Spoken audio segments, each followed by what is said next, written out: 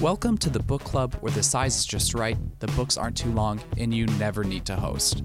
That's our job. We invite best-selling and award-winning authors to discuss their stories, their works, and whatever else that might bounce around a writer's mind or flow through their pen. And we bring them free to some of the more than 100 public libraries in the Twin Cities metro area. This is the book club where we don't have to argue about what the author meant. They can tell us. The book club that doesn't require a clean house or wine and cheese. And in this book club, if you haven't read the book, it's all right. We don't judge slackers or fakers or hummus dip makers. I'm your host, Slade Kemet, and you can consider the book club rewritten because this is Club Book.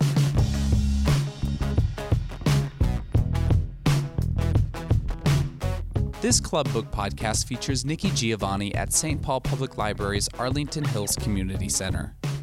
Over a prolific career spanning 5 decades, activist and educator Nikki Giovanni has penned nearly 20 popular poetry collections, including more recently Acolytes in 2007, Bicycles, Love Poems in 2009, and Chasing Utopia in 2013.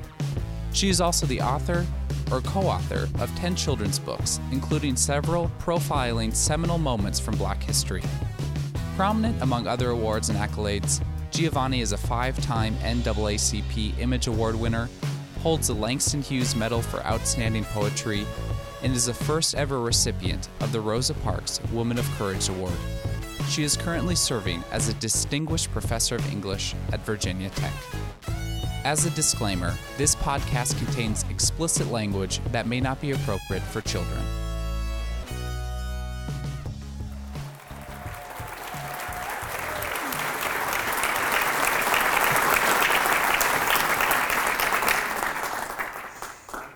The first thing you learn in this business is don't touch the mic.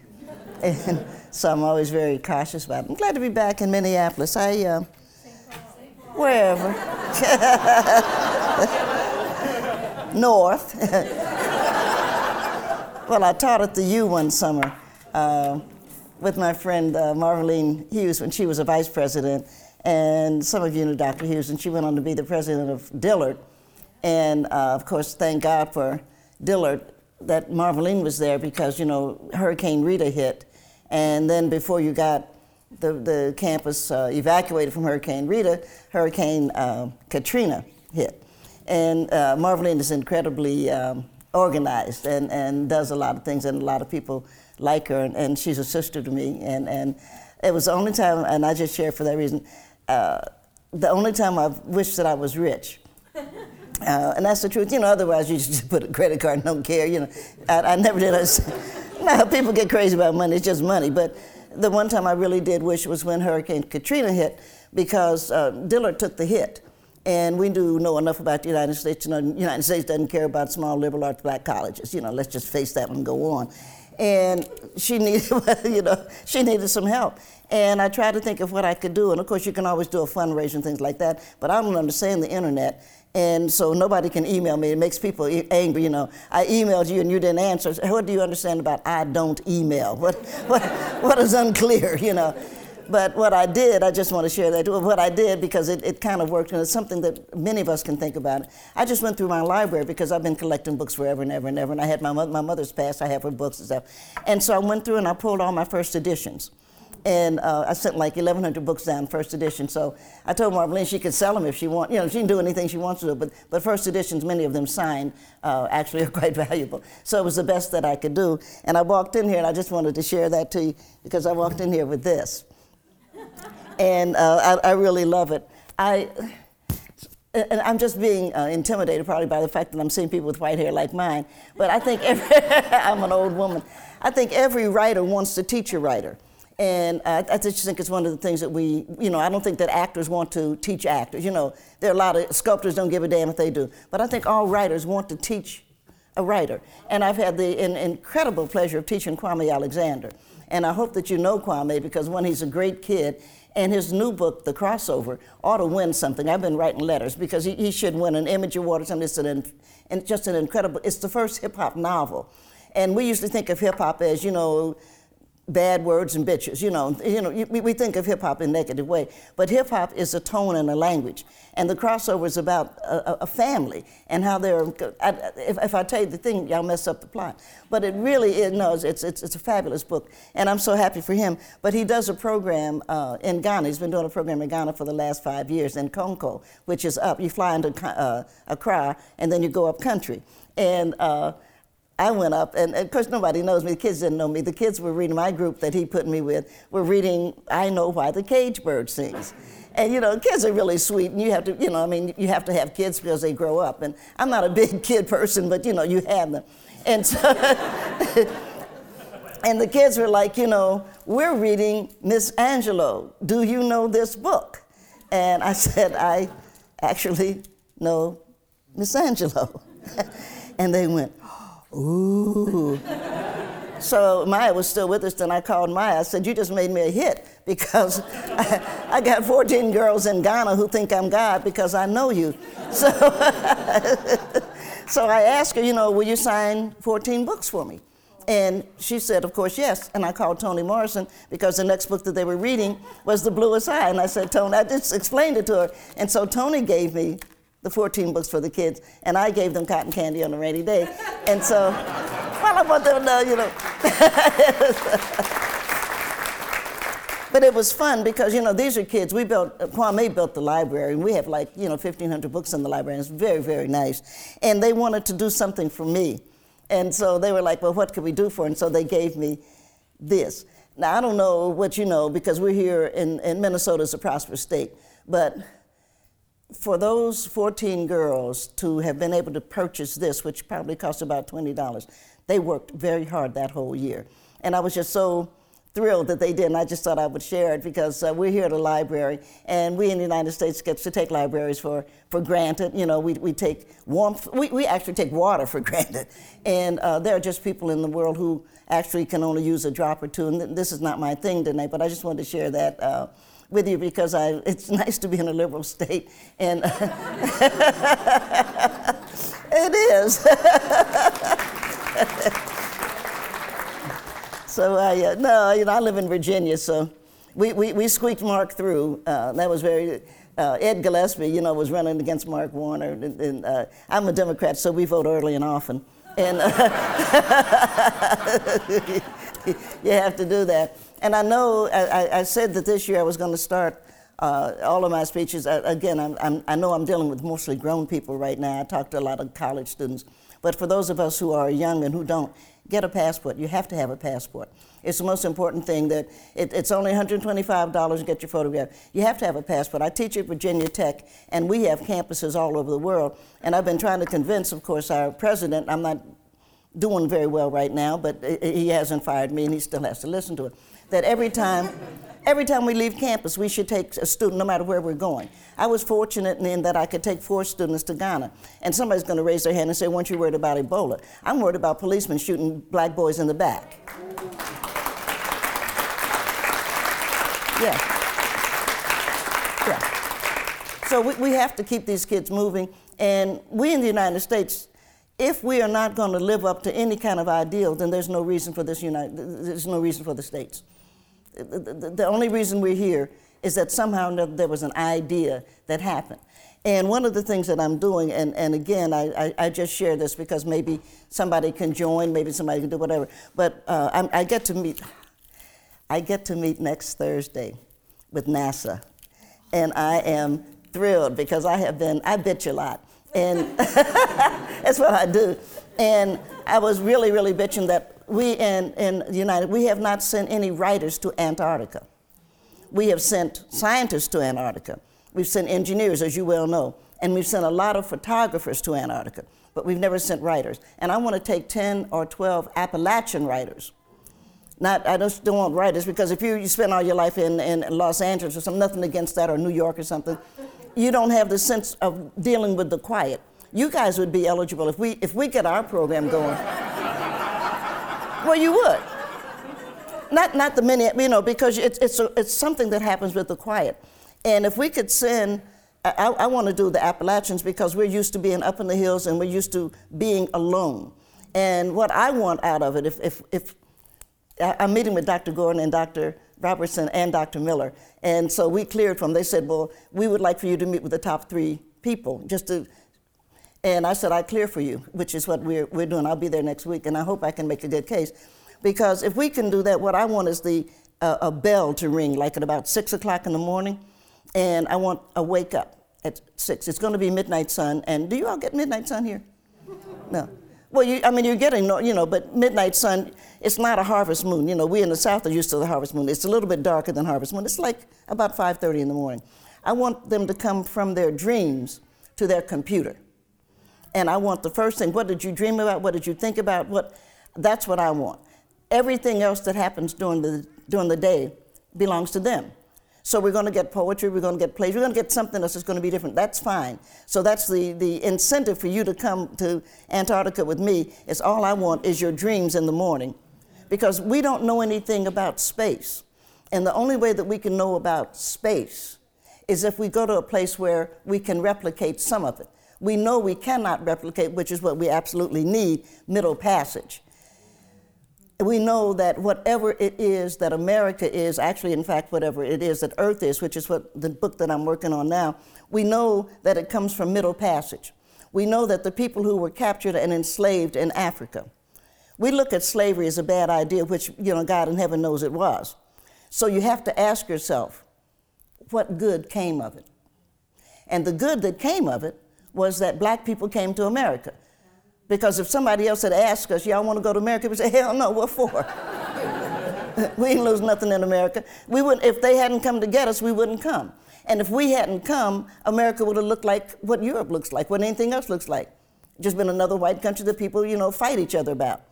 And so when we came, we've had a way, what we did that I think is fascinating. I can't, I'm being inarticulate and I don't mean to be.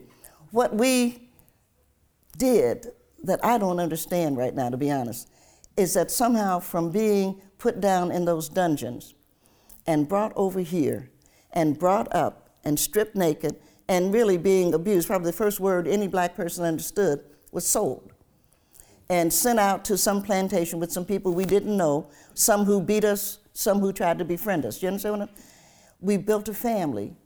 We created a language. And as I stand here now, the language of planet Earth is hip-hop. I started this speech with Kwame. You can go anywhere on Earth, and you're going to hear the cadence of hip-hop. That's an incredible thing. And so I'm saying, as we're going into space, because I'm a space freak, what do we need? Well, what we need is to take whatever that energy was that allowed that transition between I am enslaved and abused to I have to find a God, a song, and a freedom, and create something, and come to this nation. This is what we're going to need when we go into space. Now, we know we're not going to go into Mars because we've been to Mars, and we know we can't live on the Earth, on the Moon, because we've been there. We just landed that satellite, on that asteroid, and I'm fabulous. They made a mistake, but hell, they got it there. And when you think about the yellow sun, we see one side of it that comes to us.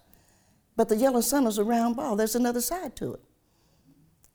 What does it shine on? And who can we send to find life there? I would go. I would love to do the space station. Somebody said, Nick, you get killed. I said, no, baby, I live off of 81. I'll get killed on 81. A truck driver would be half asleep and run over me. You know what I'm saying? We have to think about our neighbors on Earth, but we have to think about our neighbors out of Earth. And I'm tired of writers writing about aliens as if something is there to hurt us. Why do we always think that? Ooh, it wants to eat us up. Nobody wants to eat us. It is the truth. Half of us are becoming vegetarian. We don't want to eat any kind of meat. Isn't that true? We're making these changes. I get sick of that because they're making everybody afraid of something that we have. What are we afraid of? Life is about laughter, living, and loving. And again, it's a great history. Black history is a great history. And if it wouldn't be for your basic racism, all of us would know that by now. This is 21st century. We would have much more of appreciation for the dreams of black people and the courage and boldness of whites. Once we keep putting that together, we're going to end up with a nation that makes sense. And we're going to end up with a planet that makes a little more sense, in my opinion. I just thought I'd share that. That's the truth. I'm just excited. I mean, you can see that I'm really excited about that. I got to go out to California, then I get to go to NASA, and gosh, wish me luck. Yeah, it's a really good idea to do that. I wrote Chasing Utopia because my mother died, and I recently, in going through things, I found her wedding ring. Mommy was little, and I found her wedding ring, and you can see Mommy was little, and I took it down to my jeweler. It had to be cut down just a smidgen. I sometimes wear my father's wedding ring, and I wear that on this end, but it was she gave him a diamond, and he gave her this, and so I've been wearing this. But it was a bad year, and I'm 71, so I get to cry about everything. And when you're 50, you don't cry. You suck it up and do what you have to do. But you're 71, you just sit around and bawl. Everybody. No, my dog is in the hospital, and her name is Alex. And yeah, thank you. But I called, Marta, her doctor called me this morning at like 7:30, but I was flying up here, so I didn't get the message till I got here. But she's better.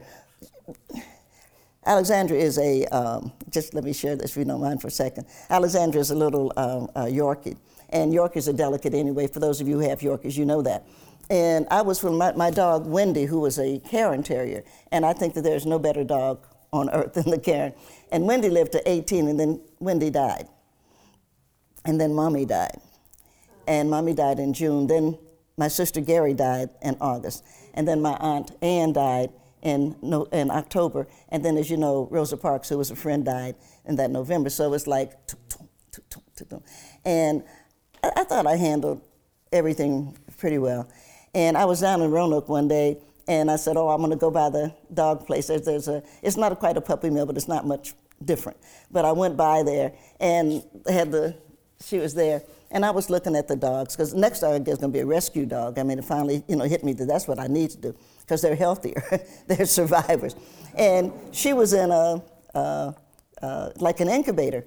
And I said, what's going on with the little, it's one of those, what's going on with the little Yorkie there? Said, she's got a lung problem. Her lungs didn't develop right. And I said, well, what are you doing? Well, we're going to see how she works out. But you know how you hear something? I said, they're going to kill the dog. Because what they care about is that she's a thoroughbred and they're going to make money. I said, can I see her? Because they know me. I mean, you're in and out. I said, can I see her? They said, well, she's on. I said, let me see the dog. Come on. And so they handed it to me. You don't know it because I'm carrying this today, but I never carry a pocketbook. But I had my credit card in pocket, and I had my jeans on. I just reached in the back, and I said, okay, here's the deal. This is my credit card, or you can call the cops. You can fix everything, either one you want, but the dog and I are leaving. Thinking about leaving that dog there. And I took her. Marta's been taking care of her ever since, but she does have compromised lungs.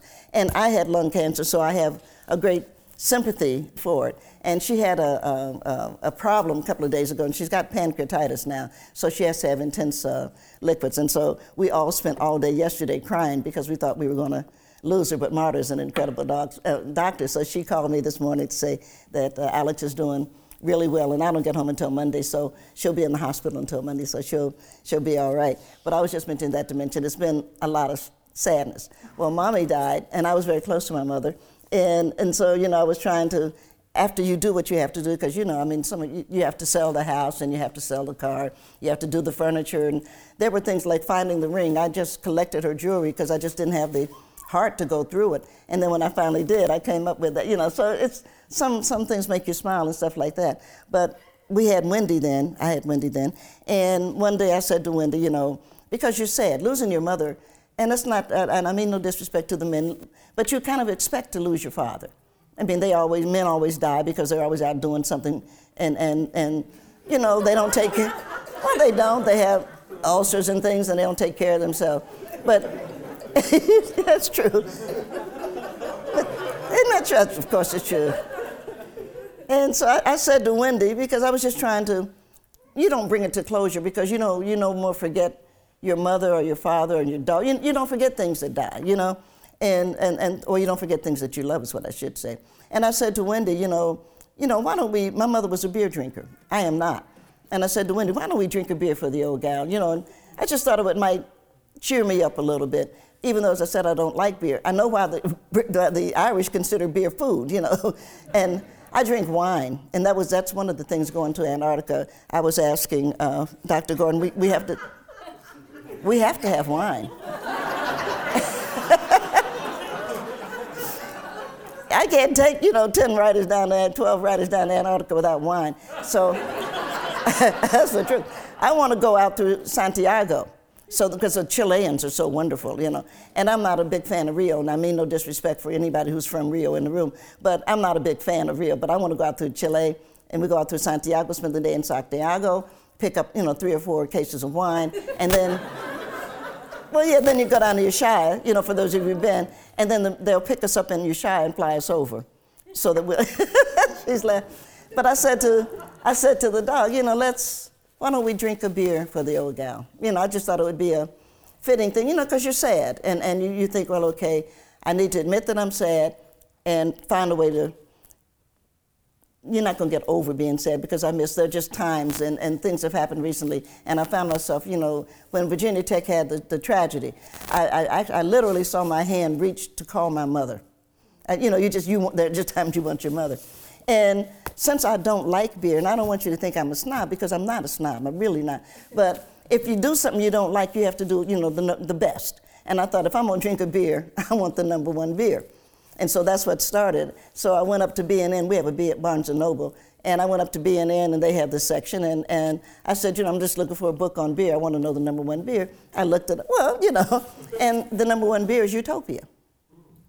And it's actually, it's a Sam Adams, and it's made every other year. Utopia will be made in 15. It was not made in 14. It's been odd years. And so I thought, okay, this is great. Utopia's number one beer. It's $350 a pint, but yeah, it's $350 a pint. It's a limited edition, but nobody drinks. You don't chug a lug. You don't sit at the at the bar and do that. So I called. I live in Blacksburg, and we have a vintage. It's called Vintage Cellar. And I called Keith. It's one of those you're not thinking. I said, "Hey Keith, it's Nikki," because he also sells wine. He does all of that. And I said, "Hey Keith, it's Nikki, and I'd like to have you to put aside a Utopia, and I'll come in and pick it up." And he said, "Nikki, we don't sell Utopia."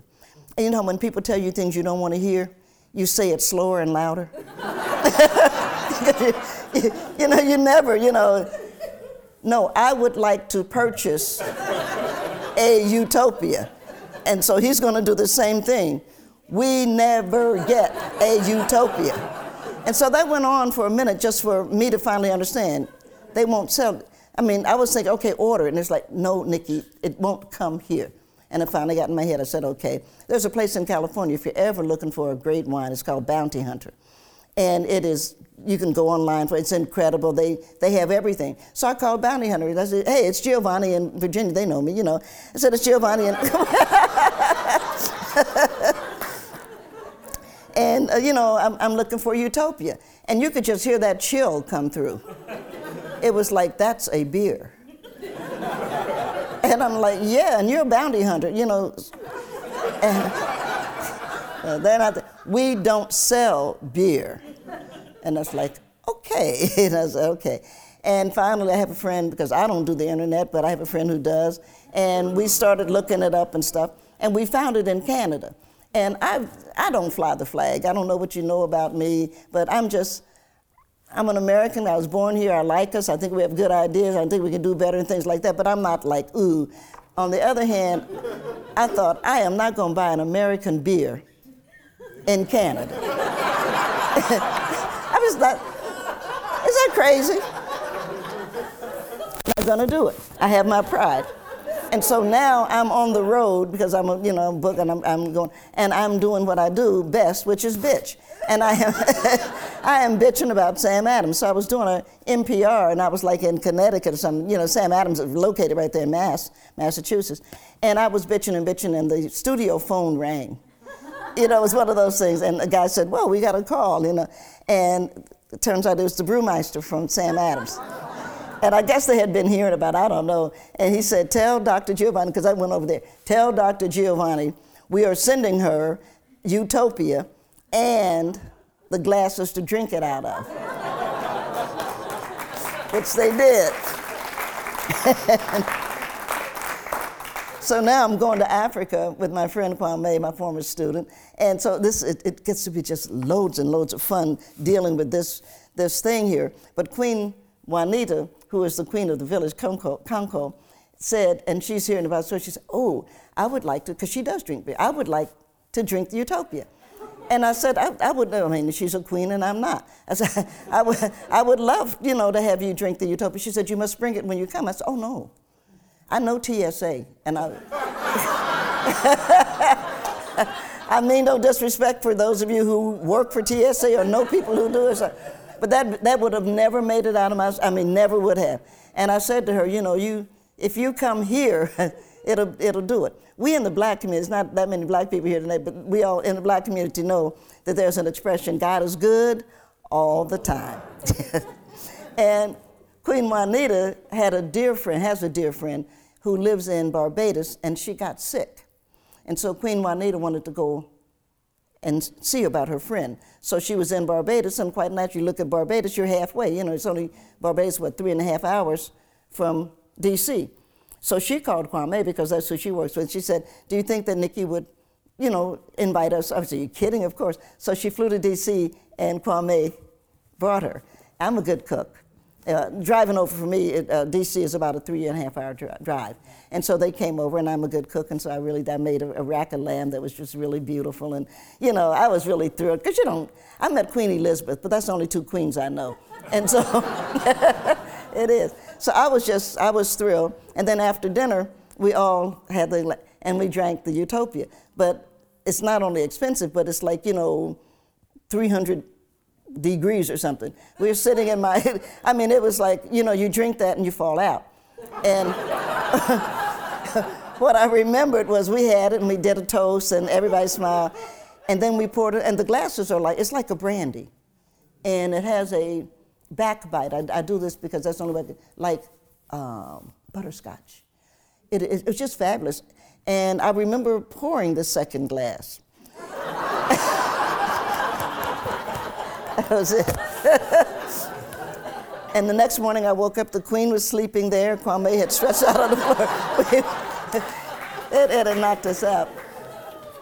But I wrote this, I wrote about it because also I was speaking for the CIA, and men kill me, and the men are funny.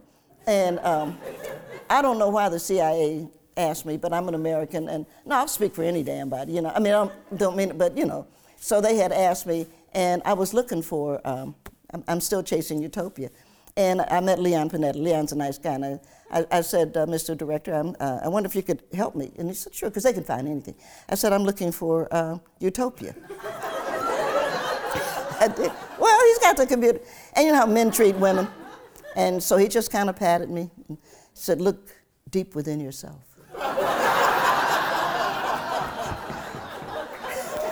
No, Leon.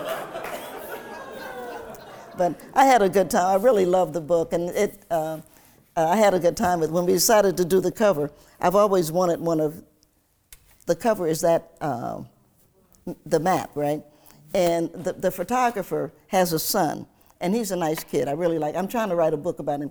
His son, actually, went to school about 3 blocks from, on 9/11. So when that building came down, the kid headed toward, which was very smart of him, Harlem, which is why he didn't get killed in that. But to me, I need to rewalk it. I just haven't had time to. I really want to write a book about him coming home because they live in Brooklyn, but he had to come home that way. And so Rob was going crazy wondering where his son was. But I wanted that, and he wanted it. I knew that. This is called Photo Junk. And I don't know if you've seen my book, Bicycles, which I really love, because bicycles, it's called bicycle because love requires trust and balance, which is what a bicycle requires. And we didn't have an argument over the bicycle because the bicycle is photo junk too. Nobody else can be photographed with that bicycle because everybody's going to say, what you doing with Nikki's bicycle? It's photo junk. But this is one of the things that he said to me, well, we'd be happy to take the globe off your hands. And I said, I've always wanted a globe, and I don't know that that authors don't make any money. I don't know if you know that, but we don't. And so anything you can beat the book company for, you should. So, and I said, no, I want it. But I knew I couldn't count on him to send it to me. So I sent my people over. We did the photo shoot, which I love. I sent my people over to pick it up, and we mailed it, and I have it. It sits in my house. And I'm happy because now I daydream all the time. And when you start to, look at the map and you start to, I have taken, that's another story. I didn't mean to do this, but the other thing that I've been doing is going around the world on the world. So the only thing that counts is land and sea. Air doesn't count. So I took the QE2 several years ago now, and I went from England, to America, so we can handle that.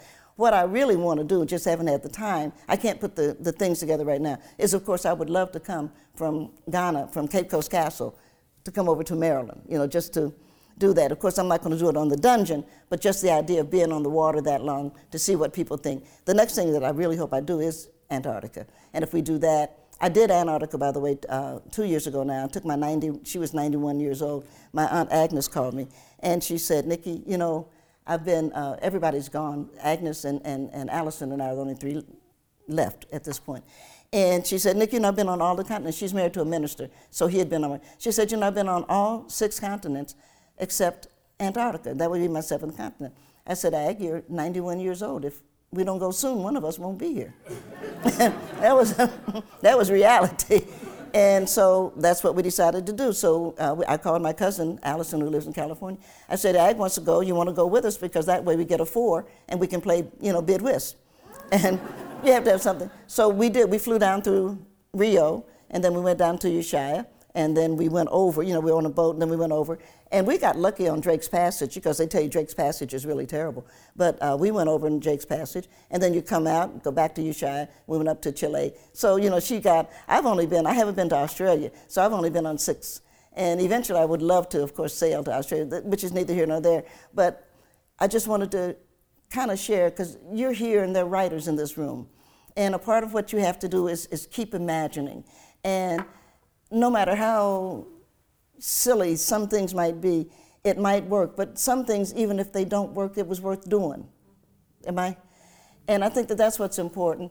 And I think that you all are very lucky, and then I want to read some poetry or something. But I think that this generation and those of us who are functioning with them are very lucky, because books have gone back to being what books originally were, which is, if you go back to Cicero, what is that, 479 AD, if I'm not mistaken, Cicero wrote his own book, and he published it. That therefore was published. Cicero, of course, being Roman, had Greek slaves who were literate.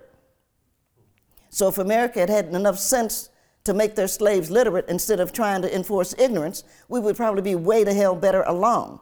Because what would happen is that, that's the truth, is that the slaves would copy the manuscripts. So the reason that we still have an original manuscript is that Cicero's slaves copied it, and we had copies.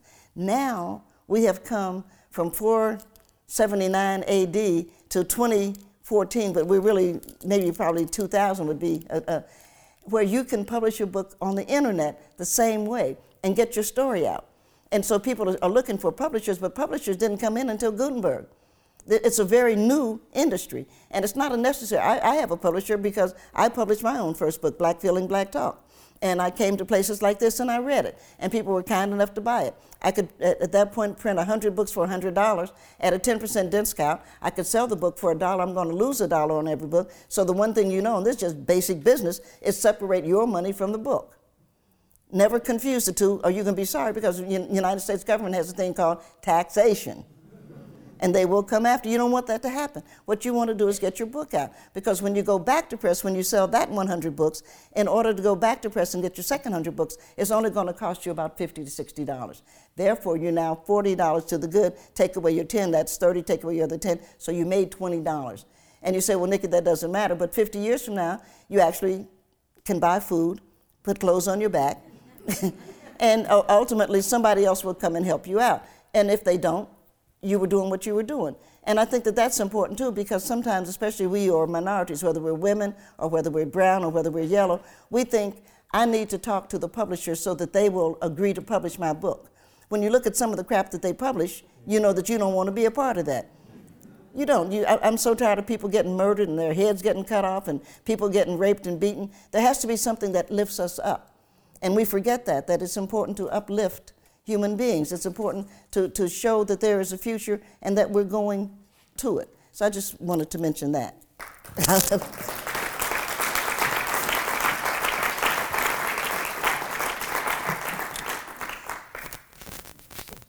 I wrote a poem, speaking of space. It's called Quilting the Black-Eyed Pea. We're going to Mars. We're going to Mars for the same reason Marco Polo rocketed to China, for the same reason Columbus trimmed his sails on a dream of spices, for the very same reason Shackleton was enchanted with penguins, for the reason we fall in love. It's the only adventure.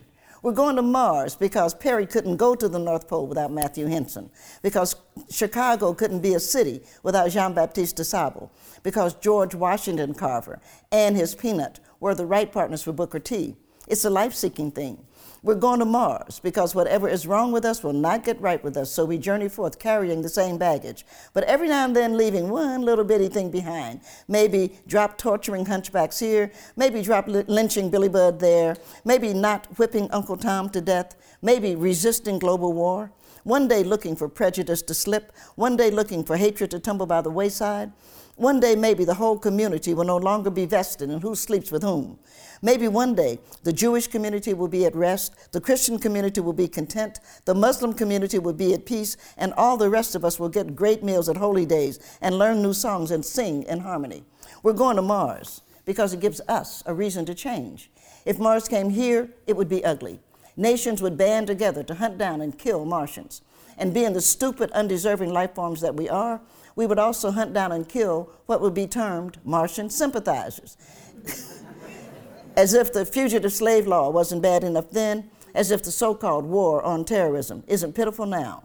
When do we learn, and what does it take to teach us? Things cannot be what we want, when we want, as we want. Other people have ideas and inputs, and why won't they leave Rap Brown alone? The future is ours to take. We're going to Mars because we have the hardware to do it. We have the rockets and the fuel and the money and the stuff. And the only reason NASA is holding back is they don't know if what they send out will be what they get back. So let me slow this down. Mars is 1 year of travel to get there, plus 1 year of living on Mars, plus 1 year to return to Earth, equals 3 years of Earthlings being in a tight space, going to an unknown place with an unsure welcome awaiting them. Tired muscles, unknown and unusual foods, harsh conditions, and no known landmarks to keep them human. Only a hope and a prayer that they will be shadowed beneath a benign hand, and there is no historical precedent for that except this. The trip to Mars can only be understood through Black Americans, I say. The trip to Mars can only be understood through Black Americans. The people who were captured and enslaved immediately recognized the men who chained and whipped them and herded them into ships so tightly packed there was no room to turn, no privacy to respect, no tears to fall without landing on another. We're not kind and gentle and concerned for the state of their souls, no. The men with whips and chains were understood to be killers, feared to be cannibals, known to be sexual predators. The captured knew they were in trouble in an unknown place without communicable abilities with a violent and capricious species. But they could look out and still see signs of home. They could still smell the sweetness in the air. They could see the clouds floating above the land they loved. But there reached a point where the captured could not only not look back, they had no idea which way back might be. There was nothing in the middle of the deep blue water to indicate which way home might be, and it was that moment when a decision had to be made. Do they continue forward with a resolve to see this thing through, or do they embrace the waters and find another world? In the belly of the ship, a moan was heard, and someone picked up that moan, and a song was raised. And that song would offer comfort and hope and tell the story. When we go to Mars, it's the same thing. It's middle passage. When the rocket red glares, the astronauts will be able to see themselves pull away from Earth. As the ship goes deeper, they will see a sparkle of blue, and then one day, not only will they not see Earth, they won't know which way to look. And that's why NASA needs to call us. They need to call Black America. They need to ask, how did you calm your fears? How were you able to decide you were human, even when everything said you were not? How did you find the comfort in the face of the improbable to make the world you came to your world? How was your soul able to look back and wonder? And we will tell them what to do. To successfully go to Mars and back, you will need a song. Take some Billie Holiday for the sad days and some Charlie Parker for the happy, but always keep at least one good spiritual for comfort. You will need a slice or two of meatloaf, and if you can manage it, some fried chicken in a shoebox with a nice, moist lemon pound cake, a bottle of beer, because no one should go that far without a beer, and maybe a six-pack, so that if there is life on Mars, you can share. Popcorn for the celebration when you land, while you wait on your land legs to kick in. And as you climb down the ladder from your spaceship to the Martian surface, look to your left, and there you will see a smiling community quilting a black-eyed pea, watching you descend.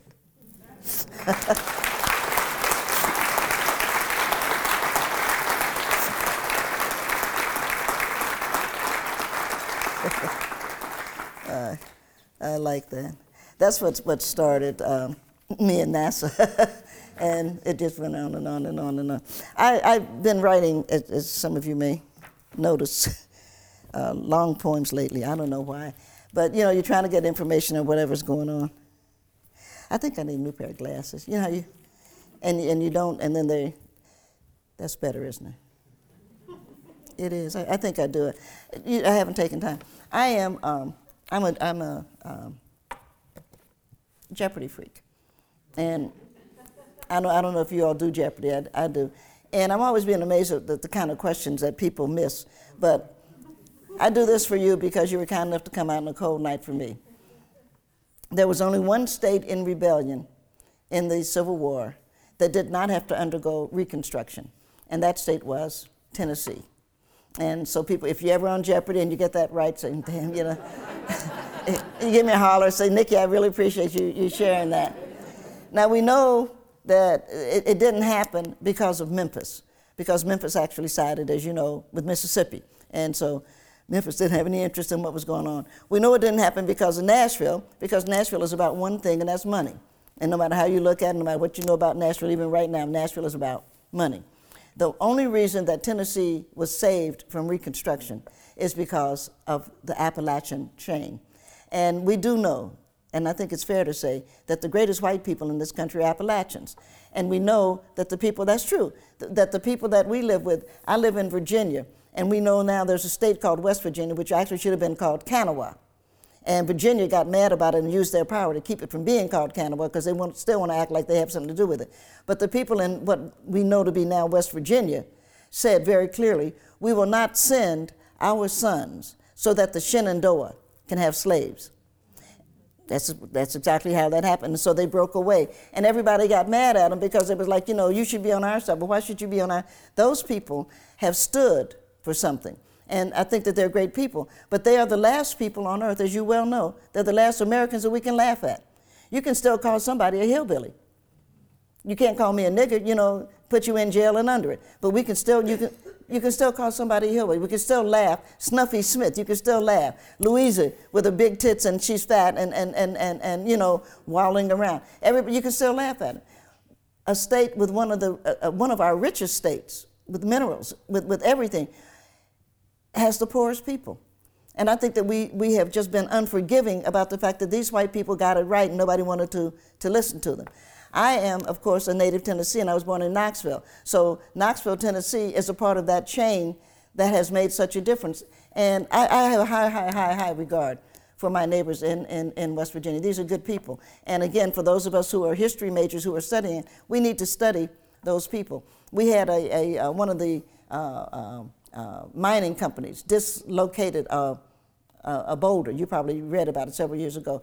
And if you can imagine, in the middle of the night, you hear bump, bump, bump, bump. And a man ran out. He had a bunch of kids. He ran out. He got everybody. He thought his wife had the baby. She thought he had the baby. They ran out to get away from him. And, of course, nobody had the baby. So the boulder smashed the house and killed the baby. Can you imagine? When all you're trying to do is live in the hills and be free. We know that the instrument of choice in Appalachia is the banjo. And the banjo is indigenous to West Africa. There's no way that they would have gotten to a banjo without their relationship with the slaves. We know that we in Appalachia have a twang. We know that, and you could always tell the black people that are fooling around Appalachia, they got that wang, you know. And no, these are good people, and these are people that did things. I wrote a poem, and it's one of my long poems, and I read a short poem, but this is Tennessean by birth. I'm a native Tennessean. I was born there during the age of segregation, when you couldn't go to the same amusement park or the same movie theater, when the white guys would cruise up and down the street and call out to you, when the black guys were afraid of being lynched. But we went to church each Sunday and we sang a precious song, and we found a way not to survive. Anything can survive, but to thrive and believe and hope. I'm a native Tennessean. I was born there, but I was only 2 months old when my mother and father moved my sister and me to Cincinnati during the age of segregation, when Dow drug stores wouldn't serve us, when neighborhoods were redlined. But at least Mommy could get a job teaching, and Daddy could get a job behind a desk. And after all, if you are a college graduate, that's the least you can expect. Though the Pullman Porters took us south each summer and watched over us with an unfailing faith and got us from there to here. I'm from Knoxville, Tennessee. I was born there, in the only state in rebellion that didn't have to undergo reconstruction, in the volunteer state that sent as many from one side as another, in an area where if I just have to have a car breakdown, I would prefer any holler to any city neighborhood. But there was no work and no way, and the chronic anguish that flared would chase us to Ohio. We were not lives across the river, just 4 people, 2 in love and 2 who were loved, who needed to put a rest to the rage. But the rage stayed and someone had to go. I chose me, but I was born there, so the going was a coming. I'm a native Tennessean. I take no joy in Davy Crockett nor Jim Bowie.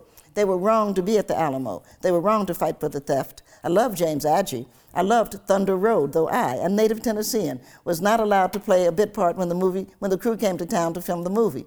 Ingrid Bergman and Anthony Quinn came to take a walk in the spring rain. And despite it all, I like Andrew Jackson. At least he knew the big guys were wrong. I'm a native Tennessean. I graduated Fisk University in Nashville. I know that the freedmen paid for that school. Nobody gave them anything, pennies and nickels and prayer and determination. The freedmen paid for it, and many others. I know the American Missionary Society took the money the Jubilee Singers made to save Fisk and used it for other purposes. I know the American Missionary Society was wrong. I was educated by the singers of those songs. I love those songs. How could I not love Nashville? How could I not love Dinah Shore, who invited the Jubilee Singers to sing at the Grand Ole Opry, then had to hear those rumors? She sang on, sang until she saw the USA in her Chevrolet. I once saw her on a plane. I was going to the cabin. She was in first class. I said, hey. She smiled and said, hey, back. When I got Georgia on my mind, I rode the Chattanooga choo-choo to Lookout Mountain. I saw Memphis and was enchanted. From the mighty Mississippi gracefully turning all red to Beale Street beats at midnight, all those blues from so many bloods decided to turn my blues to Memphis gold. W.C. Handy, Bobby Blue Bland, B.B. King, the late, great Johnny A. Stacks and stacks of music, American music. The Athens of the South held Tennessee music, but Memphis put the tears to the lonely and crossed over. Everybody wants to rock to my rhythm. I am Memphis. I heard the shots that took Martin. I know who killed the king. I'm a native Tennessean. I know what it is to be free. I am singing the country blues. I am whittling a wooden doll. I am underground mining coal. I'm running moonshine. I'm a white boy with a banjo, native to West Africa. I'm a black boy with a twang, native to the hills. I am smart. I am cool. I am unafraid. I am free. Yeah, I'm a native Tennessean. Yeah.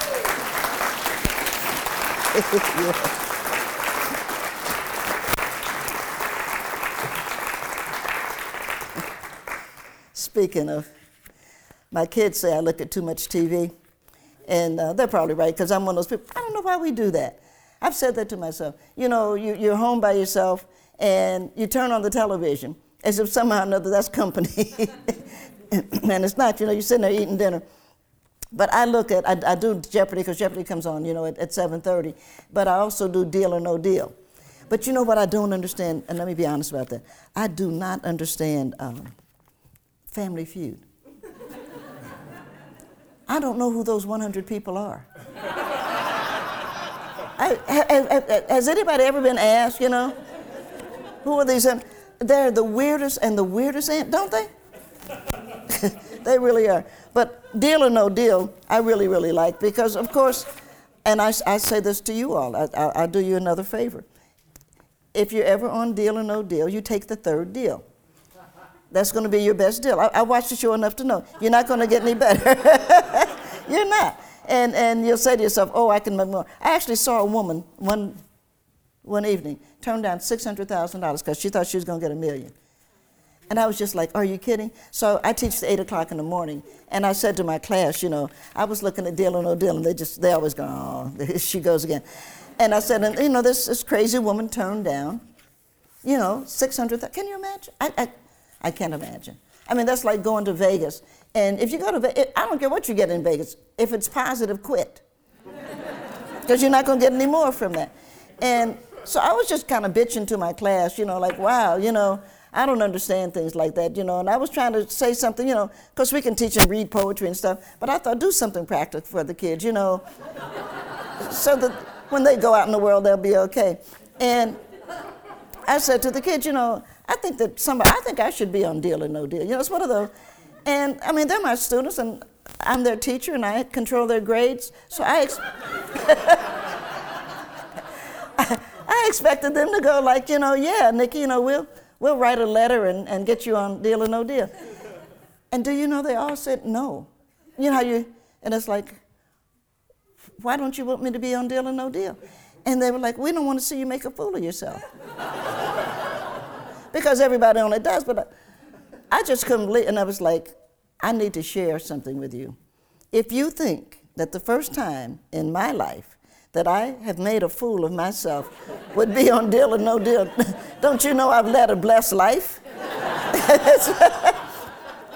They had no concept, oh, baby, of course I'll make it. But it hurt my feelings. Let me be. And I went up to my office, and I wrote a poem.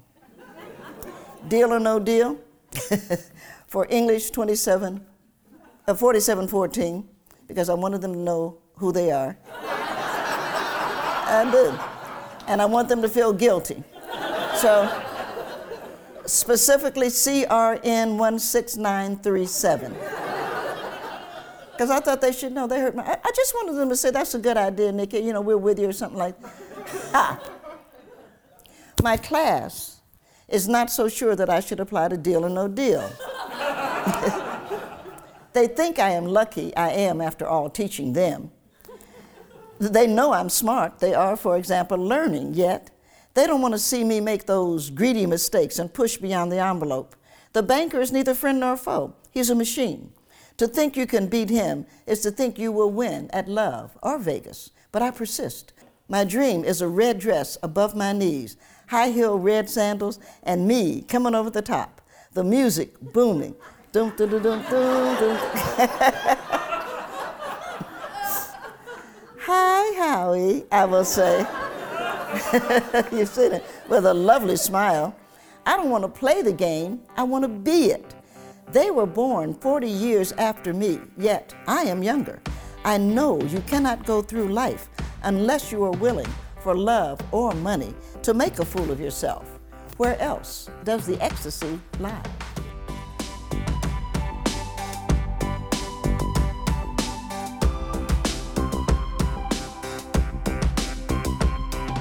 And with that, we have reached the part of our podcast where we turn to our Club Book audience for questions and comments for Nikki Giovanni and her work. In this book club, we like to encourage members and authors to connect and engage, and help bridge the gap between the page you read and the process it took to write it. Our first question of the night comes from an audience member wondering if Nikki Giovanni always dreamed of going to Antarctica, and why it is important for her to travel. First of all, and it comes back to what I've learned, but I think being a Tennessean, growing up in Ohio, and I was always a reader, there was always just the idea of movement. I have spent most of my life in movement, and so it's been really interesting to me, but as I got older, I could move around the earth. As I said, I've been to everything but Asia and Australia, so I've been on 5 continents, and we did that. And I think that I've always been in love with whatever was going on. I like these stars. I grew up in a little town called Lincoln Heights, and that was, we didn't have tall buildings. I always feel sorry for people that grew up in tall buildings because you don't get to see the stars in the same way. And the new book is called Surveillance, and it's not going to be out for another couple of years. But whether he meant to or not, my father was a cruel man. And I do know that he loved us, but I do know that he was a cruel man. And he had other issues that he didn't get resolved. So I spent a lot of my life not being present. Because, I've said, I'm trying to find a way to write about it. I haven't quite found what I want. But you could ask me any Saturday, 11 o'clock, Nikki, any Saturday night, 11 o'clock, what were you doing? I was listening to my father hit my mother. And so you have to find a way to take yourself away from that. And so I've always dreamed of space. I've always dreamed of another world. And because I like science, I'm a history major. And I know that I love history. And I know that a lot of, I mentioned West Virginia because people are surprised as a black woman to say what wonderful people these are, because they want you to fall into their thing without dealing with, who are you actually encountering. Did that make sense? And I think it's important that for me, for my sanity, that I recognize there are things I can't do anything about, but I don't have to be a part of that. And I didn't mention gay marriage, which I should have. If people are going to get married, I don't see why gays can't. I think nothing dumber on earth than marriage, but I don't. But I'm a black American. So if we look at the history, and again, this is just history. If we look at the history, when we were brought to America, whites got married, but blacks could not. The slaves could not get married. So the slaves created a ritual, they jumped the broom, right? Then we got to the point, we got beyond that because of wars and things like that. And so it was like, okay, they can marry each other, but not us. And so it was illegal for whites and blacks to get married. I live in the state of Virginia, Loving versus Virginia, where Mr. Loving, thinking he was a white man and could do what he wanted to do, wanted to marry a black woman. And they kicked his door down and arrested them. And Loving finally sued, and he won. So he won the right for blacks and whites to get married. And it's an amazing thing to me that anybody, blacks or whites, are now bitching about gays getting married, because we're always looking for somebody that can't get married, which I'll say again, one of the dumbest institutions on earth. But as long as we put benefit, well, you know it is, any of you who are married. And as long as we privilege institution, as long as we privilege it, then people should be able to get married. I was wondering, who wakes up in the morning being upset because a couple of women or a couple of guys got married? I mean, what the hell does you care? And, well, I have that line, That's true. It is, I hope, a Virginia Tech. And the reason that it is, it's not that I'm being, if I get it done, other people will. And you guys out here are certainly in a great, if they send us, they'll send others. The reason that we have it as a Virginia Tech is that we have a budget, and we're trying to bring it in. I'm trying to be able to sit down and say, this is under $100,000. And one of the reasons we don't have to pay anybody is that we all work for Virginia Tech. And that is very, very much important. And it's just a 2-week trip. But I'm excited, and please, keep it. We got to get people doing things, and we got to get ordinary. If we don't get the writers to do things, if we don't get the dreamers to do things, then we're losing the best of it. And I'm not against the scientists. I'm a fan of scientists. But poetry birthed science. Science did not birth poetry. You just look at the history. We were the ones, it was the poets who created mathematics. And people forget that now. So I'm at a school that we talk about engineering, how important the engineers are important. And I said, the hell with the engineers. If the poets hadn't been dreaming of how do you put this together, we wouldn't have engineers. And you come up with like, what is, you people don't drink, I said that all the time, you people don't drink enough. they need to have a little more wine, sit down and figure out how this stuff comes up. But yeah, I would love for everybody to go, because it's just something, or if you get a chance, and again, I am offended by the idea of billionaires. It's just totally offensive, yeah. Because you don't need it. I don't mind people. I started my speech here this day, and it's true. The only time I've been sorry I wasn't rich, and I didn't mean a billionaire. Youngsters like yourself, you should be able to get on a ship and, hell, just wash dishes and be able to go around the world. You should be able to see these things. We want, and we're here in a library, but we're also here at a couple of great universities. And we want these kids to look at the world, and we want the kids to not feel like everybody's after you. Nobody's after you. There's a world out there to be embraced. There are people to make love. I think sex is a good idea.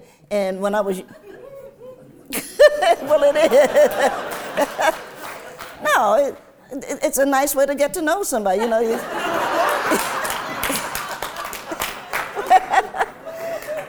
I was much younger I was. You know, I'm an old lady now, but I have good memories. And I think things like that. I think that's what we do. And we just need to change the way we look at things. And we need to dream and go forward, you know? Another audience member wonders what inspires Nikki Giovanni to write. Well, I mean, what else am I going to do? I'm not organized enough to be in business or anything like that. I'm not. I enjoy teaching because I really like the idea. As I said, nothing has thrilled me, and I know I'm doing one of these. I'm bouncing on my toes because nothing has thrilled me as much as Kwame Alexander. And I knew he was good, and I kept watching him grow. And you know, I'm very good. The reason I'm a good teacher, though my students don't always know that, is that I don't want anything from them. I want them to grow. I don't want them. I'm me, and so I want them to be themselves. And the reason that I love that kid so much is that he has found his voice. And I think that I've been a part of embracing him. His father is a general. And his father, of course, was incredibly upset that his son is going to be a writer. And he came up to Virginia Tech. He said that to me, you know, you've ruined my son. I mean, he was upset. And I said, well, General, if your son is ruined, I'd rather doubt that I did it, but whatever it is, it kind of works. But now that he's, you know, doing very well, he's bestseller and he's up for some award. I saw General Alexander in Charlotte 2 years ago, and he's like, the boy's really good, isn't he? So you know, you learn to do that. But I'm a writer because that's what I am, and I enjoy it. And I'm not a selfish person. You don't really know that, but you've heard me tonight. And so I'm just trying to share what I think is the best of me because somebody in this room has something to share. And so I just want to be, if nobody else has said that to you, I want to be a part of the people that say, I know you do, and it's a good idea. And don't let your narrow-minded, what did Aretha say, don't let your low-down friends tell you. And so you just, we need to be encouraging each other to be more giving and to find a way to get, the kids have to do something. They just have to do something. And we're here, Third Planet from the Yellow Sun, and several years ago now, well, more than several, probably 70, I was in my 20s, so 50 years ago, I took the supersonic transport, the SST, and I took it to, I took my mom and my son, we were in Germany. I had to come back to the United States, and the only way to get back quickly enough was to take the SST. So I did, but I was thrilled to be able to do it because you're up at 80,000 feet. And at 80,000 feet, you see the curve of the earth. And so then I decided that's the best way to go back because I did what I had to do in the States. And I left Mommy and Thomas were in Berlin, and so I flew back. And it was just really fascinating to look out the window. And as we came back, you could see Africa. So that's why that's another reason that I really, really would love. I would love, if we do get Antarctica, I would love for NASA to borrow a military plane, because there'll just be like 12 of us, because the military planes can go up, you know, actually they can go up almost 100,000 feet, and then the group of us would be able to see what I saw, which is the curve of the earth. And that's just a fascinating kind of thing. So I just felt like my job is to remind people that life is interesting, and we need to be a part of it, and we need to keep stretching and stretching and stretching. And there are fights, as I said, I'm offended by billionaires because we have too much money concentrated in too few hands, and they don't know what to do with it, and so they begin to, you know, control us. And that's just, it's just ridiculous. You know, you can still be richer than me, or you can be richer than a lot of us, and still reduce the money so that a kid like that can say, well, I want to get on a boat and I'm going to go, or I'm going to go. Remember when people used to go to Europe for the summer and you didn't have any money? You're just like, I think I'll go, and you get on a boat or get on a plane, a couple of $1,000s, and you meet some people and they feed you and you eat and drink and make love. And, and you know, you had a life. And now we've got everybody so afraid. And I just think it's not a good idea. I think life is a good idea, and we have to expand. Our last question of the night comes from a woman wondering if Nikki Giovanni's parents stayed together, even though her father was abusive. And how did that experience shape her and her art? I mean, that's what we're exploring that's what I'm exploring in surveillance. That's a part of it. I have no idea. She was saying how that, but I know they loved each other. This is what confused, that's one reason, and I laugh because I said nothing. Nothing on earth will get me to marry anything. Probably the closest I'm coming to it is Alex, who is my little Yorkie. But that's the truth. So I don't know, because I know I spent a lot of time. I had a line in native Tennessean, but the rage stayed, and someone had to go. I chose me, but the going wasn't coming. And so I went to live with my grandmother. And of course, I adored grandmother. And they used to laugh when I was a little girl. Before I didn't go to live with grandmother till I was like 12. But when I was a little girl, I used to trail behind grandmother, and if she would stop, I would hit her. So I totally adored her. But I don't know, because I know anybody that spends as much time not being present. You asked that question. I spend most of my life not being present because it keeps me from being unhappy. Does that make? Yeah, and so I've got it down to a fine art, but it also made me a writer, because that's what we do as writers. We're not really present. We're doing something else. I don't know. I just thought I wrote a poem, which actually is a very good poem. It's called Nikki Rosa, and in that poem I said all the while I was quite happy, which was quite true. 50 years later, I don't think that I was unhappy, but I think that there were issues that I was dealing with that I might be old enough now and that I have an insight into that I didn't. Am I making sense? And so I'm trying to find a way not to balance, because I don't mind contradictions. People are always saying, you can't contradict yourself. Of course you can. Life is about contradictions. And I don't mind that. I'm just trying to figure out how I write about something that I know. But I do know that if you said, did I have a good childhood, the answer was yes. If we said that we have this problem, the answer is yes. And my older sister, Gary, who's now passed, Gary had friends. I'm not friendly. And so I'm not. So I was always at home. Gary would go up to Brenda's house, or, she had friends. But I never did. So I was always a witness. And there's a lot of witness testimony. We look at the Holocaust. And now, of course, we're bombing people. There's a lot of witnesses. And I thought, well, if I can deal with what I witnessed, which is not, bombing, but I did witness that boulder coming down on that child, and it's just inconceivable to me that I would be in bed and a boulder would come and kill my baby. It's just inconceivable. And so I'm trying to, I witnessed. I have a witness. I didn't run away, and I'm not saying Gary did, but she's gone. And so we all have to wait till we get to heaven or hell or wherever everybody goes. I'm a big fan of spirits. And so one of the things that, I'd love to be on a ship someplace, just nice glass of champagne, because I think whatever was there is there. It's a question of, can we access it? Did I make? And I'm not a fan of drugs, because I think drugs block you. I do drink wine, and I'm a real fan of wine, and I'm a fan of champagne. But I think if you can sit down in the quiet, the things that are trying to tell you something come. And so we have to be willing to listen to it. And I'm a fan of love. And so I think that people come to you spiritually in love. I don't think anybody comes to you to hate you. I think that, I think they come to love you. And so you're trying to find a way to hear what they're saying. Yeah, but Mommy loved him. So I don't do anything about that.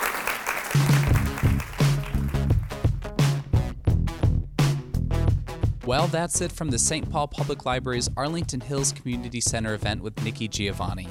And that's it for the 2014 Club Book Summer-Fall season, but don't you worry, we will be back. Our 2015 season kicks off on Thursday, February 12th, with adventure writer Peter Heller, author of The Dog Stars and The Painter. The entirety of next season's lineup will be announced in early January, so keep an eye out. But while we're gone, check out our other podcasts from Club Book authors, including Louise Penny, Hampton Sides, Sue Miller, Lev Grossman, J. Courtney Sullivan, and Elizabeth Berg, to name just a few. Visit us online at clubbook.org for details on past and present seasons, sign up for our e-newsletter, check out our calendar, and so much more. We also have photos of previous discussions from this season and past seasons on our Club Book Facebook page. If you're on Twitter, find us using the handle ClubBookMN. And if you enjoy these free Club Book events and podcasts, remember to share them with your friends. They just may too. Thanks again to all those who make Club Book possible, including MELSA, Library Strategies, and Minnesota's Arts and Cultural Heritage Fund. Our sponsors include Minnesota Public Radio, MinPost, Around Town Agency, the Crown Plaza Hotel, St. Paul Riverfront, and Common Good Books, where you can purchase all the books featured in Club Book. Finally, a very special thank you to all the libraries hosting events this season. This Club Book discussion honors the memory of Chris Olson, Director of MELSA and longtime literacy supporter. And that's it for Club Book, the coolest club in town. We'll see you at the library.